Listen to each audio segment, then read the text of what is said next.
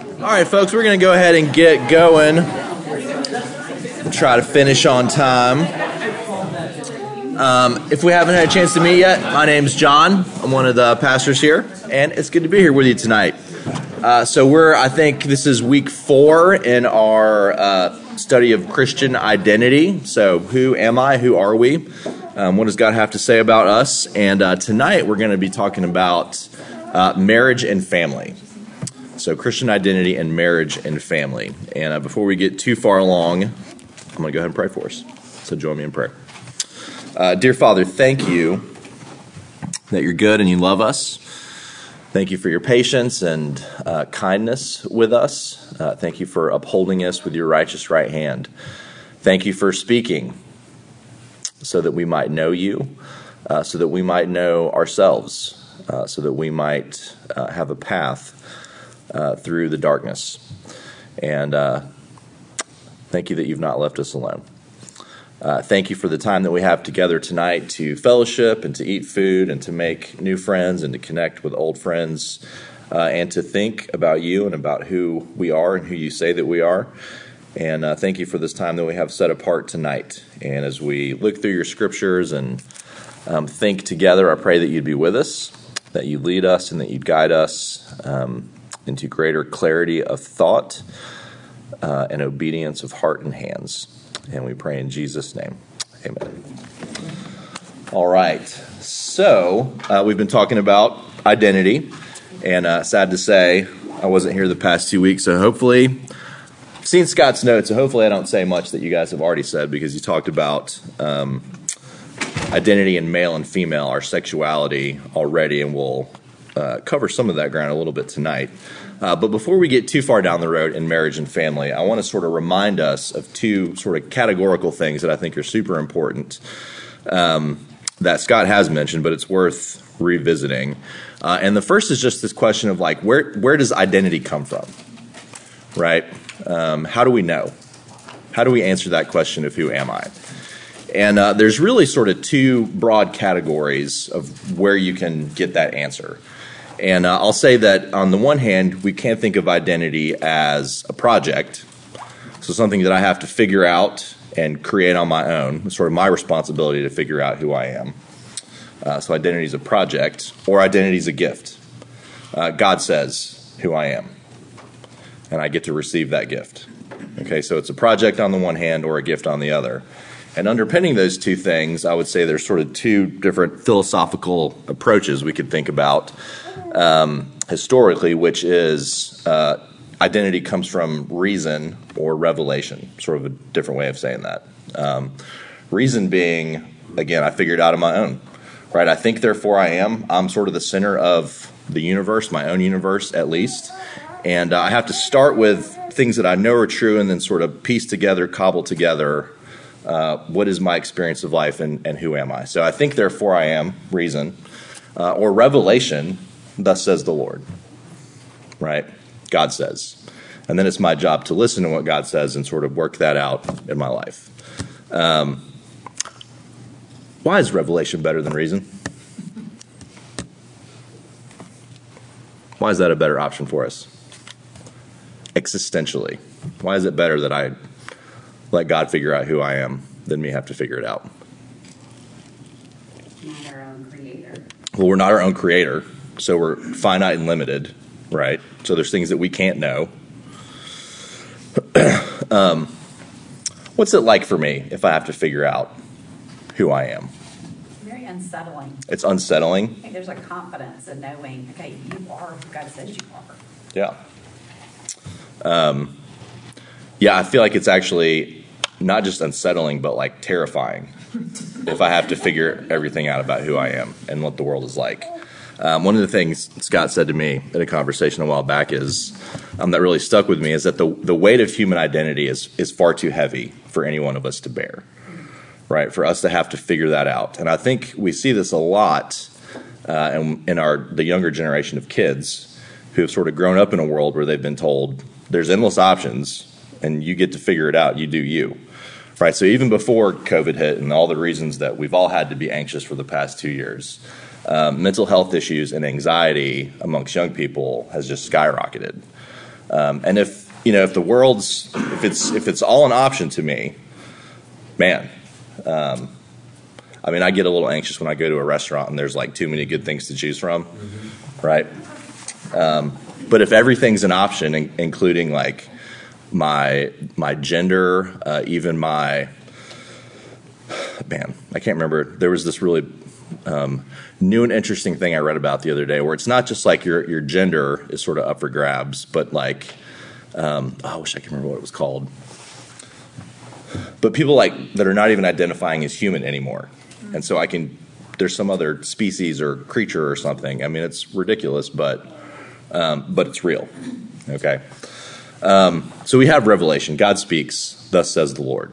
All right. And that's very comforting because he is our creator, right? He's the all-powerful, all-knowing one who spoke us into existence, and he knows, right? So we have the real privilege and benefit of listening to him and then working that out. So that's the first thing I just want to remind us of. Second thing that Scott talked about in the first week is this idea of correspondence, right? So human identity involves conforming our sense of self to God's sense of ourselves, okay?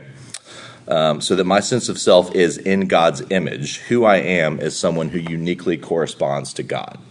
So God spoke us into existence. He created us in his image and his likeness. Jesus is the image of God. We were created in his image. So there's this correspondence in humanity. There's things about us that are analogous to things about God.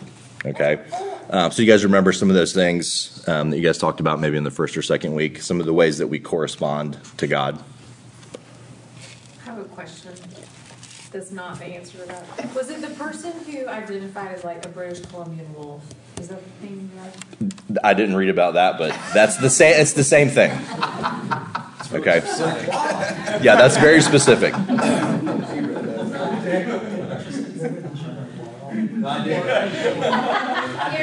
It was you. It was Dave. Is that what y'all are laughing about? But it's That's that. not in it. Yeah. Okay, here you go. Creative was one of the things we said. So we're creative, right? So God creates, and then we create with the stuff that God creates, right? What else? That's good.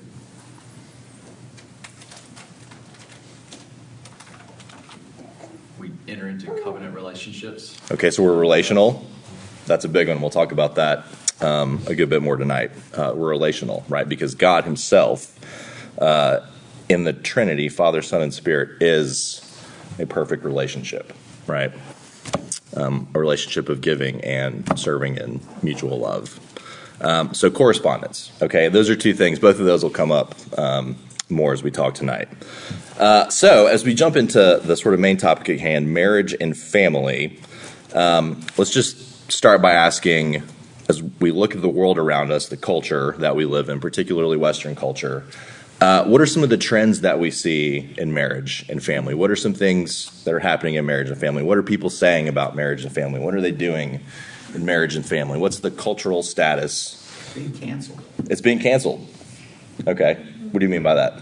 Unpack that. Instead of marriage.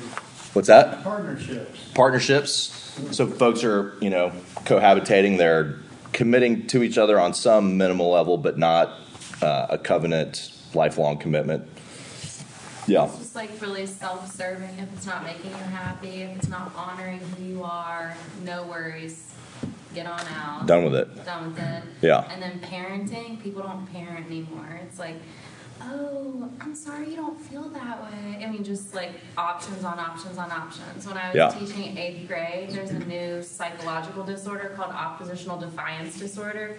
You have to give kids choices because you can't tell them what to do. Okay. Two super important things you said there is that we don't parent anymore, and we'll come back to that again too. And that again gets to this sort of identity's my own project kind of thing. It's not for me to tell them who they are, right? And marriage exists, like so many other things, basically for my own benefit and pleasure, however I define that. And once it ceases to fill that role, done with it. It doesn't matter that we've made some kind of legally binding commitment, promises to one another in front of witnesses, like, done. Which is understandable. Because, I mean, in a world that doesn't know Christ, marriage makes no sense. I mean, I look at 29 years with Perfect marriage. of sheer bliss. No, but I look at 29 years, and if we hadn't been bound together by Christ, She left you a long time. decades. I mean, so I'm being blunt. Yeah. It's completely understandable Yeah. that that marriage is being kind of, like as I said earlier, canceled by the world. It's just doesn't make sense to people who don't know Christ. Yeah. I mean, your commitment is ultimately not to that person, to the institution, the commitment to the God who made you and made it. It's to your own personal happiness, however you define that. Absolutely. So you're done. You guys probably all saw this in the news recently. It sort of made headlines even in my world, and don't pay too much attention to this stuff. But Adele just got divorced, right? And it was kind of a big deal. And when they asked her about it, one of the reasons she gave was that she wanted her son to see her happy. And so for whatever reason, her marriage relationship was not making her happy, and she didn't want to do that to her kid. So the best option was to get out of there, right? That's real weird. Like, her and the guy are still like, she was like, we still love each other. We still spend time together. He lives across the street. They like co-parent. They're like, but no marriage because it doesn't make us happy. It's sad. So marriage is optional. It's disposable. It fits our purposes, whatever those may be. And so there's this, I'll give you a title for some of what's going on here. It's called expressive individualism. All right, so here's a quote. Expressive individualism: each person holds a unique core of feelings that should be allowed to unfold or be expressed without external limitation in order that an authentic and self-fulfilling individual is realized. So the only thing that's real is sort of what I feel and what makes me happy, okay? And you have to affirm my feelings, by the way, or otherwise you're a threat to me and canceled, right? So this is what I call the imago Dei versus the imago me.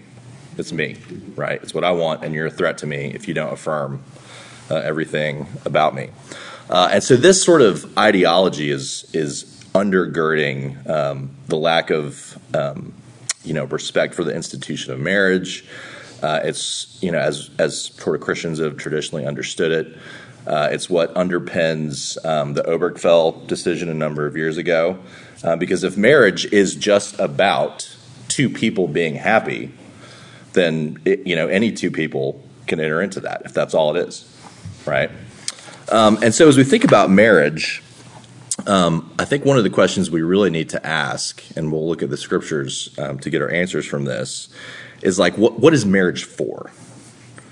And that'll help us to understand what it is a little better. And I think when we ask the question, what is it for? Okay, so the worldly answer, again, is basically it's for making me happy.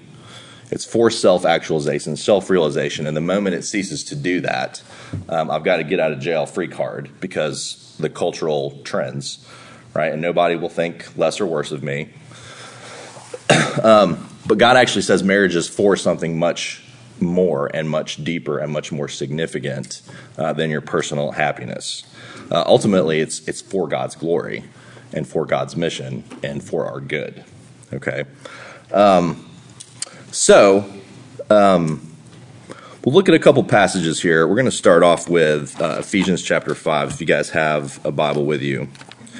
And we'll return to this idea of correspondence for a moment. Ephesians 5, of course, is sort of this great marriage text. And it says this. I'll read a few verses. It says, wives, super popular verses, I know, but it gets us someplace important. Wives, submit to your own husbands as to the Lord. For the husband is the head of the wife, even as Christ is the head of the church, his body, and is himself its Savior. Now, as the church submits to Christ, so also wives should submit in everything to their husbands.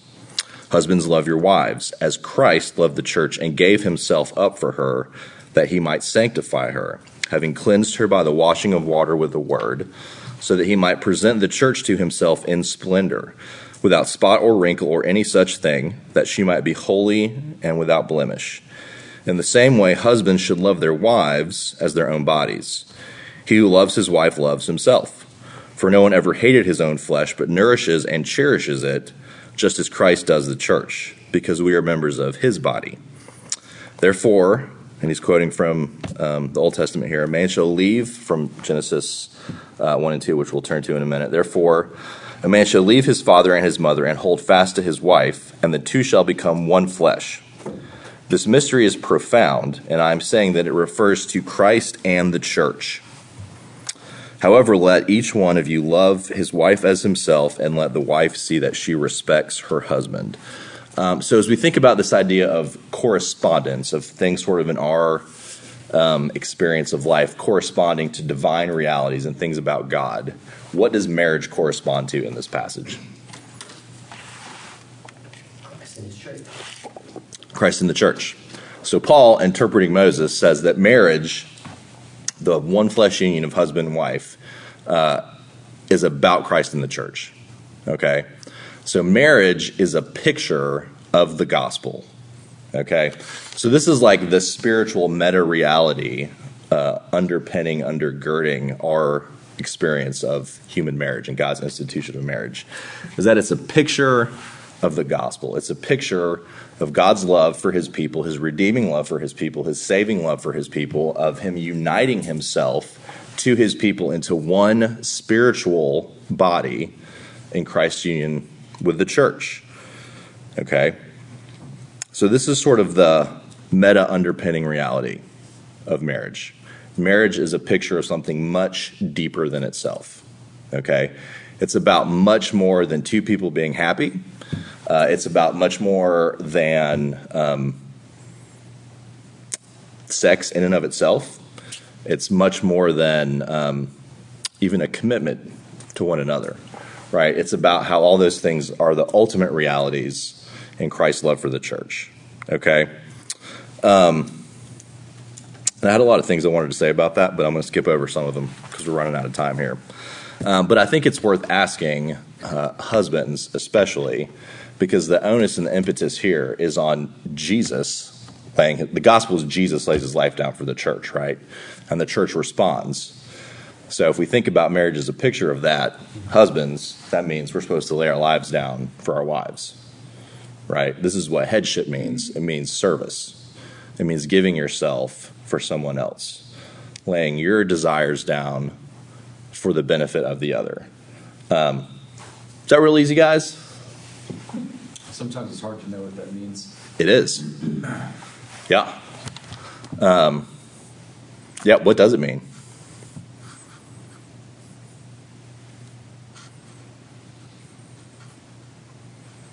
I think it's scripture. I mean, it's confusing and hard, which I think we even saw Jesus struggling with knowing what he had to do, but also recognizing that only the Father truly understood why he was asking, he was having him go through the ultimate sacrifice. Did I say that right? I mean, did that make sense? Sure. Yeah.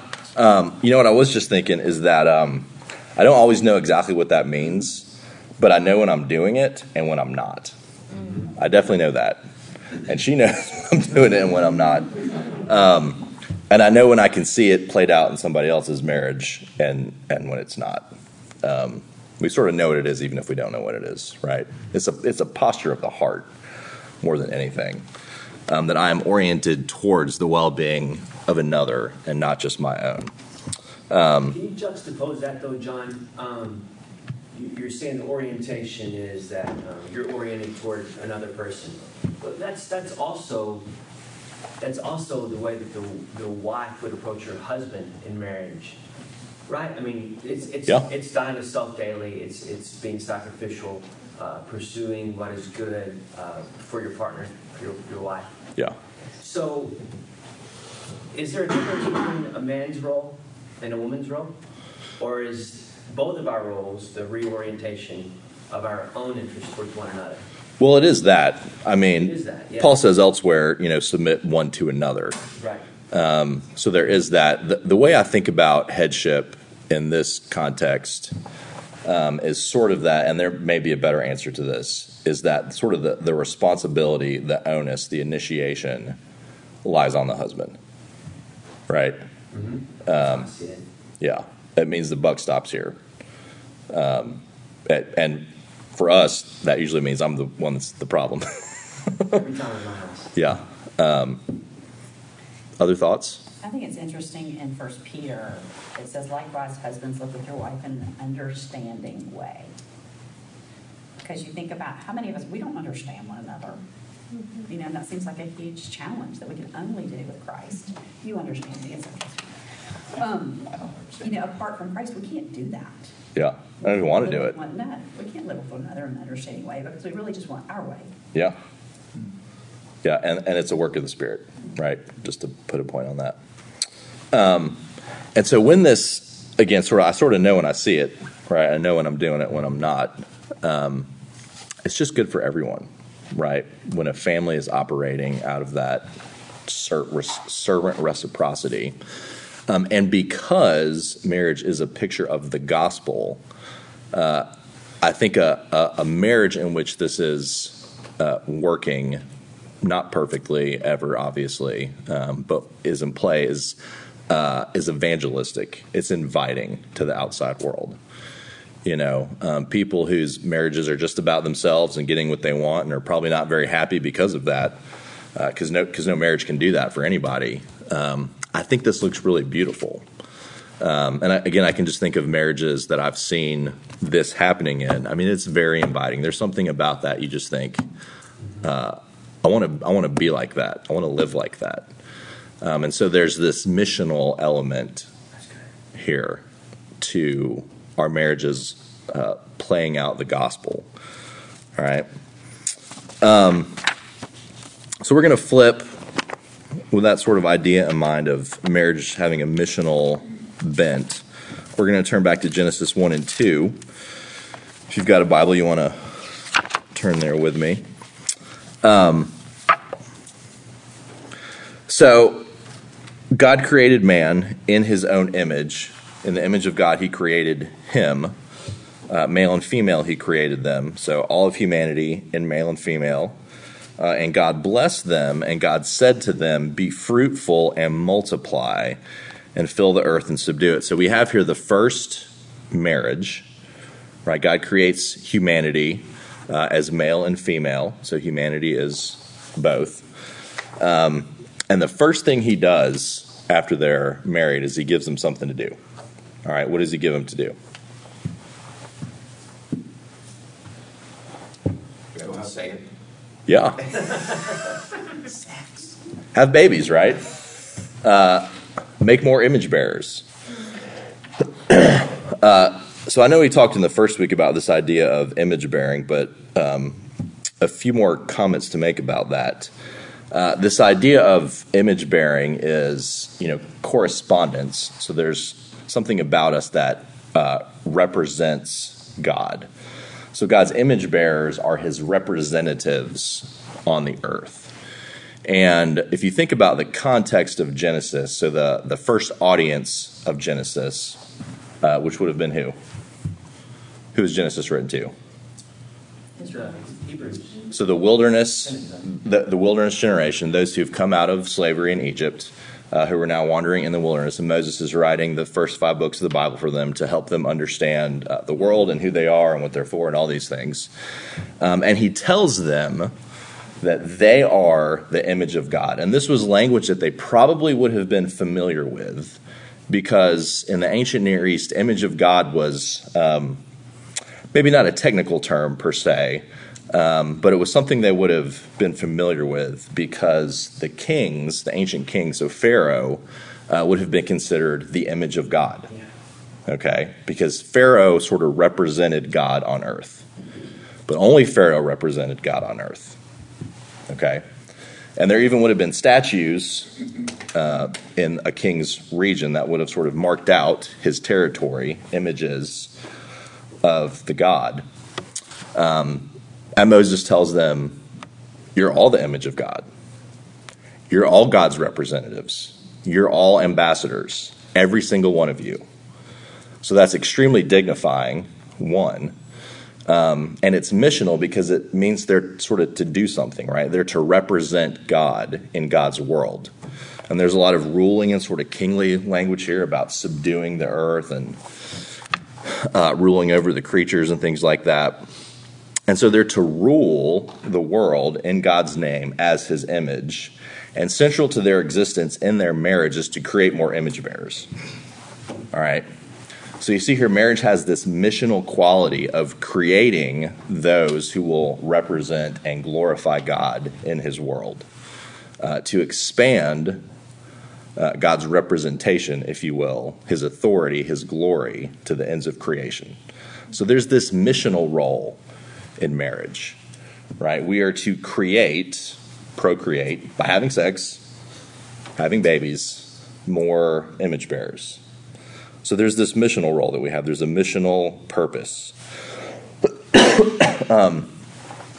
This is one of the reasons, by the way, that I think we could say that same-sex marriage is actually not marriage, because it cannot do this thing for which marriage was created. Also, it doesn't correspond, right, to the gospel. If the union of male and female is a picture of Christ's union for the church, there's no union that is possible in a same-sex relationship. And so Romans 1 tells us that same-sex relationships are actually a picture of sort of man turned away from God, man turned in on himself away from God. All right. So those are two theological reasons right there why same-sex marriage, even though it may be consensual, it may be monogamous, and it may be covenantal, which are three characteristics of Christian marriage. It may be all those things. But it is not the things for which God created marriage. So it's not marriage. All right. So, babies.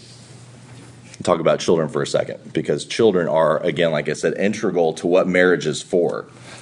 Which it's worth saying, too, not everyone can have children, and that doesn't mean that marriage is not a marriage, right? There's sin that entered the world, there's brokenness in every aspect of human existence. But there is ordinarily the ability to create children in heterosexual marriages, okay? So, children, what are children for? So I've already sort of said what they're for. But at least in a worldly sense, what's kind of the secular answer to that? What are kids for? Legacy. Legacy? Yes. What are some ways that kids might be a legacy? Carrying on the family name. Carrying on the family name. Some folks are very aware that, like, little Billy's the last one that's going to be, a Worthington, and we got to make sure that the name goes on. Get you every time. I don't know any Worthingtons. That's a good name. Yeah, so they carry on a tradition, a family legacy. What else are kids for? So we can live vicariously through them.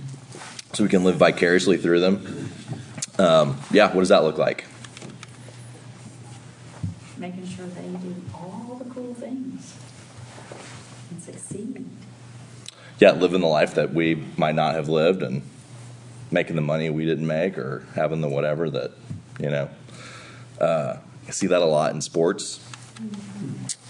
Yeah, what else are kids for? Well, until recently, it was about the care of the family and continuation of, life in the household as parents age and kids assume responsibility for them as well. In a more in a more provisional sense. That still happens, but not in the sense of tending the land and doing other things that are provided for the family in more of a physical needs-based way. Yeah, historically, part of having a family was you're providing for yourself later on in life. Your kids will take care of you. They'll, help you work the farm, help you work the family trade, whatever. What else are kids for? Anything? We need something to do with all the money we make at work. Pastor, question. Yeah. This is I feel like this is an increasing phenomenon, but I have a growing number of friends who are Bible-believing Christians and enter into marriage and then make an active decision, we don't want children. And it's not a biological thing. It's not, but they're actively deciding that they don't want kids. Yeah. Well, and people are having fewer kids. And fewer kids in the birth rate worldly, that's another conversation. But is it sinful to decide to not have children as a Christian? And that's like a loaded question. But it possibly could be. I mean, I would be hesitant to say. What's the motive? It gets to the motive. I mean, we've seen here that, I think ordinarily, God wants men and women to get married and have children. And again, there's purposes for that. And some of that, I think, sort of gets back to what I was saying earlier about this expressive individualism. My life is basically about me being me and making me happy. And if I have kids, that could be a real drag on me being happy, right? That's money spent. It's sleepless nights. If you have children, having kids is hard. But it could be. I mean, if that's the reason why, then yeah, it could be. So maybe. Yeah, but I think the biblical answer we see here, and we've already said this a little bit, is that kids are for God's mission, right? Kids are image bearers that we create to be at work in God's world. So Psalm 127 says, children are a heritage from the Lord. They're a reward. They're like arrows. We're supposed to fill our quivers full. I got this from you, and shoot them out into the world, right? I love that. Can we go before? No, I really didn't Yeah. have a question. Comment from the peanut gallery? I was actually just going to commend Scott for making sure he didn't have to teach and answer that question about procreation. Thanks. That's the reason I was telling you, don't. I think it is interesting because, there's so much perversion of the truth these days, and I think children and our ideas of children, and particularly to your point in terms of conceiving and having children. I mean, anytime the Bible talks about children, it's always in a gift. It's always in the format of a gift. And so when you think about the truths of the Lord, and then you think about the perversion of these truths, you start the question I ask, this couple is why? The Bible makes it very clear that children are a gift from the Lord, and I'm very sensitive to this because we couldn't have them for 10 years, and so both of my kids, as challenging as they might be, are gifts. And in the work that I do around the world, I see where kids can be seen as a burden to their community. And there's no greater perversion of God's truth if you're to look at a kid and say, this child is not a blessing. And I don't care what the state of the child is, neurotypical or not, healthy or not, on Hitler's list of life or not. Every child is a gift. And so it concerns me, the rapid decline just of all truths, but particularly when it comes to kids. Because we're one generation away from not having a church. I mean, if you think about that as well. I think the Catholics have it right when it comes to this, by the way. Not all the way, but most of the way. Is the Catholic way just have lots of babies? Well, it's just like, no birth control? I'm not going to lie that far. Yeah. Maybe I will. I'm sorry to go off on that. So That's all good. I'm stepping down. Kids are hard, and if you have them, you know that it's wonderful. And you sort of can't imagine what it's like without them. And it's like you experience levels of joy that you sort of didn't have even categories for previously. Man, I had no clue how much God loved me until I held my first baby. Yeah. Oh, you gave your what? Yeah. It's powerful. Yeah. And so, folks that don't have kids, I mean, I by and large, I do think they're doing it because they think it'll be easier and they'll have more fun without it, but they're really missing out. When we think about kids, so they're image bearers, right? They're created as we are in God's image. And one of the things I read this week that Scott gave me was from an old Christian pastor named John Chrysostom. And he had, I think, a really helpful way of thinking about raising our children, which is this idea of sort of helping them to realize or to reveal the image of God in them, right? So we're all created in God's image. As Francis Schaeffer once said, we're, even after the fall, after sin, we're still God's image bearers, badly marred. So we're sort of glorious ruins, right? We're glorious, but sort of ruined and knocked down by the fall. And our job with our covenant children is to sort of raise them up in a way to help them be who God created them to be, to reveal the image of God in them, to sort of work at healing and repairing and building and edifying them as God's image bearers. They're set apart at their baptism. They're dedicated to God. They're for God. And we don't have a lot of time left, so I won't turn to these passages. But when you look at the scriptures, and I'll just say this as someone who is a youth pastor for the past couple of years, whose job is it to disciple kids? This is the parent's job. Okay. So Deuteronomy 6 gives some really great guidelines about what that looks like, which is basically just, hey, as you're doing everyday, ordinary life, tell your kids about the covenant God and what it's like to follow him. Okay. In Ephesians 6, just following the marriage passage we read earlier, so Paul addresses husbands and wives. He addresses bondservants and workers. And this is a letter that was written to the church, right? So the church would have been gathered together to hear this read.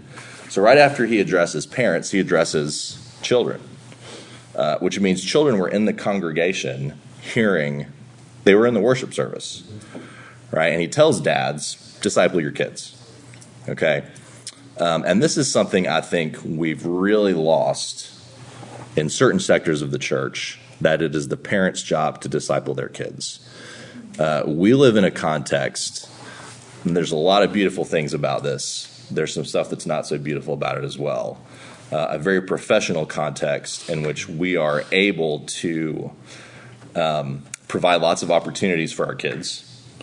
And, we pay for the tutor and the extra baseball training. We pay for the whatever, and we pay people to disciple our kids. And so what you see is a lot of parents have abrogated that responsibility. We've given up on parenting. It's not just in the church. It's widespread.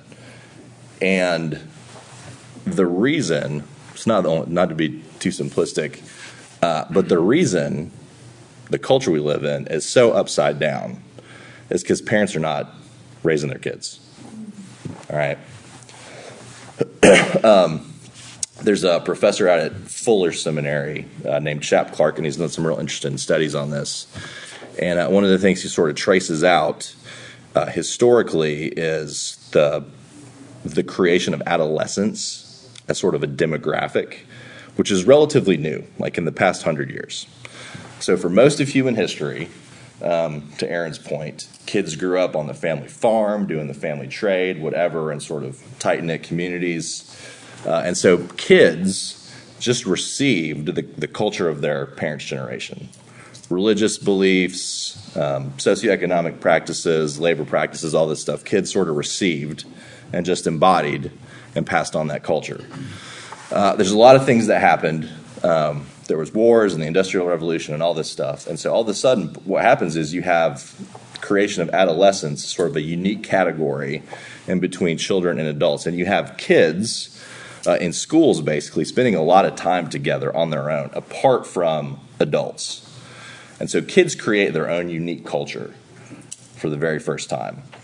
And what has happened is instead of younger people embracing and embodying the culture of older generations, young kids are creating culture, which is then being embraced by older generations. And it's sort of a creation reversal. So think about, how many of you guys are on Facebook? The kids created Facebook. There's no kids on Facebook anymore. Okay? You are a fuddy-duddy. I read a story the other day, and a college professor was sharing something about something he saw on the internet. He's like, oh, you guys know, it's all over the internet. And the kids were like, I don't know what internet you're on, but I have not seen that anywhere. Okay? Kids are creating culture. Adults are embracing it, and then the kids are moving on just as soon as the adults embrace it. So it's a creation reversal. It's almost like the kids are discipling parents, and that's not good. And you can see that all around us. I think we're supposed to be done right now, and leave a few minutes for questions. So I just want to close with this. I feel like there's a ton of stuff I want to say here that we just. Like, if you've got a kid, your hard stop at 7:15. So Okay. You keep going. Okay. Hey, John, before we finish, real quick, I remember when Ingram and I went through premarital counseling, the couple that we worked with gave us an article to read about this exact subject, about how we as a society have given up on parenting, and it was some theologian from Princeton or something, and he talked about how, at the beginning of the 20th century, schools taught reading, arithmetic, and history, and then electives came up. And basically electives were another word for things that families no longer wanted to teach at home, from not wanting to teach kids how to cook, so we created home economics. Yeah. We don't want to teach them a trade, so we created a shop class. We stopped speaking our native languages for people like me who were from immigrant families. We stopped speaking dual languages at home, so we started teaching foreign language at the classroom. We've turned all of these things over to schools, even driving. We don't drive with our kids anymore because there's some old man at the high school that's going to teach them how to drive now, And they come home and they're like, oh, hey, will you go out driving with me? No, there's a big basketball game on in a few minutes. I'm sorry. The origin, this professor talked about, was this, me time. It was like we get home from work, we get home from school, and it's my time to unload or watch TV. I have all these options now, radio programs, sports, etc., just relaxing. It's no longer building up the family for the next generation. So it's completely forfeiting parental obligations in almost every facet. Yeah. I know everybody in here knows this, but kids do want to be parented, truly parented, and Bill Hay, who was at this church, my dad told my husband about this all. Okay, still, because I haven't really gotten it down yet, but he was like, Bill Hay told me when we were having children that he has seen any number of horrific abuses come through his pastoral office, that kids will forgive their parents for anything except not being parented, and that really stuck with him. And then a few years ago, we had a teenager, anyway, long story, but in our house that we sort of raised for a few years that had not been parented, and I saw how that. So even the stepping into hard places or setting hard boundaries at 19 and 20, how much that was needed and wanted was a big wake-up call for me about, doing the things that it's not fun. It's hard. There's no me time. Yeah. Yeah, I think the key word there is intentionality, right? We have to be intentional, not just with our marriage relationships and child relationships, with all of our relationships. We're either intentional because it's me time, right? It's like, I know I should, but that's not good for me or my kids. No. But if I think about and do, if I'm intentional about it, I think this kind of speaks into that. I'm going to go back for just a quick second to Genesis 2. So there's sort of this sweet marriage song when God creates Eve out of Adam. And Adam says, "This at last is bone of my bones and flesh of my flesh. And she shall be called woman because she was taken out of man." So this phrase, bone of my bones, could, and I think does, also have this idea of self of myself, being of my being. All right. So when Adam sees Eve for the first time, he sees really, even though he's already existed as a human being, he understands what humanity is for the first time when he sees Eve. And so there's this sense that in order to be human, we need the other. We need to serve and be intentional towards the other. And it's good for the other, but it's how I figure out who I am too. By serving you, by serving Candace, by serving my kids. And to not do that, to not engage the other, is something less than human. Which I think is a significant challenge and encouragement to us to get involved in other people's lives. Because it's how we be who we were meant to be. And it's how we help other people be who God made them to be. And it's not the expressive individualism thing. It's not like I'm serving you because it makes me happy or something. And you're disposable when you don't. It's a divine imperative, really, to love our neighbor. And God will use that in our lives for our growth, benefit, maturity of those around us and for the building of his church. So that starts in our marriage. It starts with our spouse, and then with our kids. And, let's just start there, right? Because we've all got a lot of room to grow in all those things. But let's realize that we are most fully who God has made us to be when we're intentionally moving towards the other. So I think that'll be a good place for us to land a plane tonight. Let's be intentionally other focused. All right. Let me pray. One thing I'd add, just in God's providence, I married later at 39. And every now and then I'd run into people in the church that because I was a little bit older, not married, like I was less than human. Right? I mean, we're talking about identity. Yeah. In some cultures, maybe more urban, you may not see that, but like down here, like we can find our identity too much. It can become an idol. Yeah. Right? And we can think like sometimes the church doesn't know what to do with singles. Mm-hmm. Right? And thankfully it was few and far between, but every now and then, and of course that person made it their mission in life to, make me whole and complete, right? And find me a spouse. Yeah. So, we run into that too. And I think we at least just acknowledge that, right? Yeah. In our circles sometimes. On the one hand, so Paul says in 1 Corinthians 7 that those who are not married are free to be anxious to serve the Lord and not have to worry about their spouse. So there's sort of a giftedness there. And how do you know if you have the gift of singleness? If you're not married right now, you have the gift of singleness. Okay, it doesn't mean you'll be always not married. But there's also this other sense where we can look at single people in a very unhelpful way. And I also think, and maybe you could speak to this too, there is a challenge that single people face because they don't wake up next to somebody every day. That there's an aloneness, not necessarily a loneliness, but an aloneness that I think maybe single folks have to work a little extra harder to have those kind of intimate friendships, relationships. And folks who are not single, which is most of us, I think need to be very intentional about our friends who are single and making sure that they're included in the life of the church because they are a gift to the church. Thanks for bringing that up. Yeah, our spiritual family transcends our biological family. Yeah, that's good. All right, let me pray for us.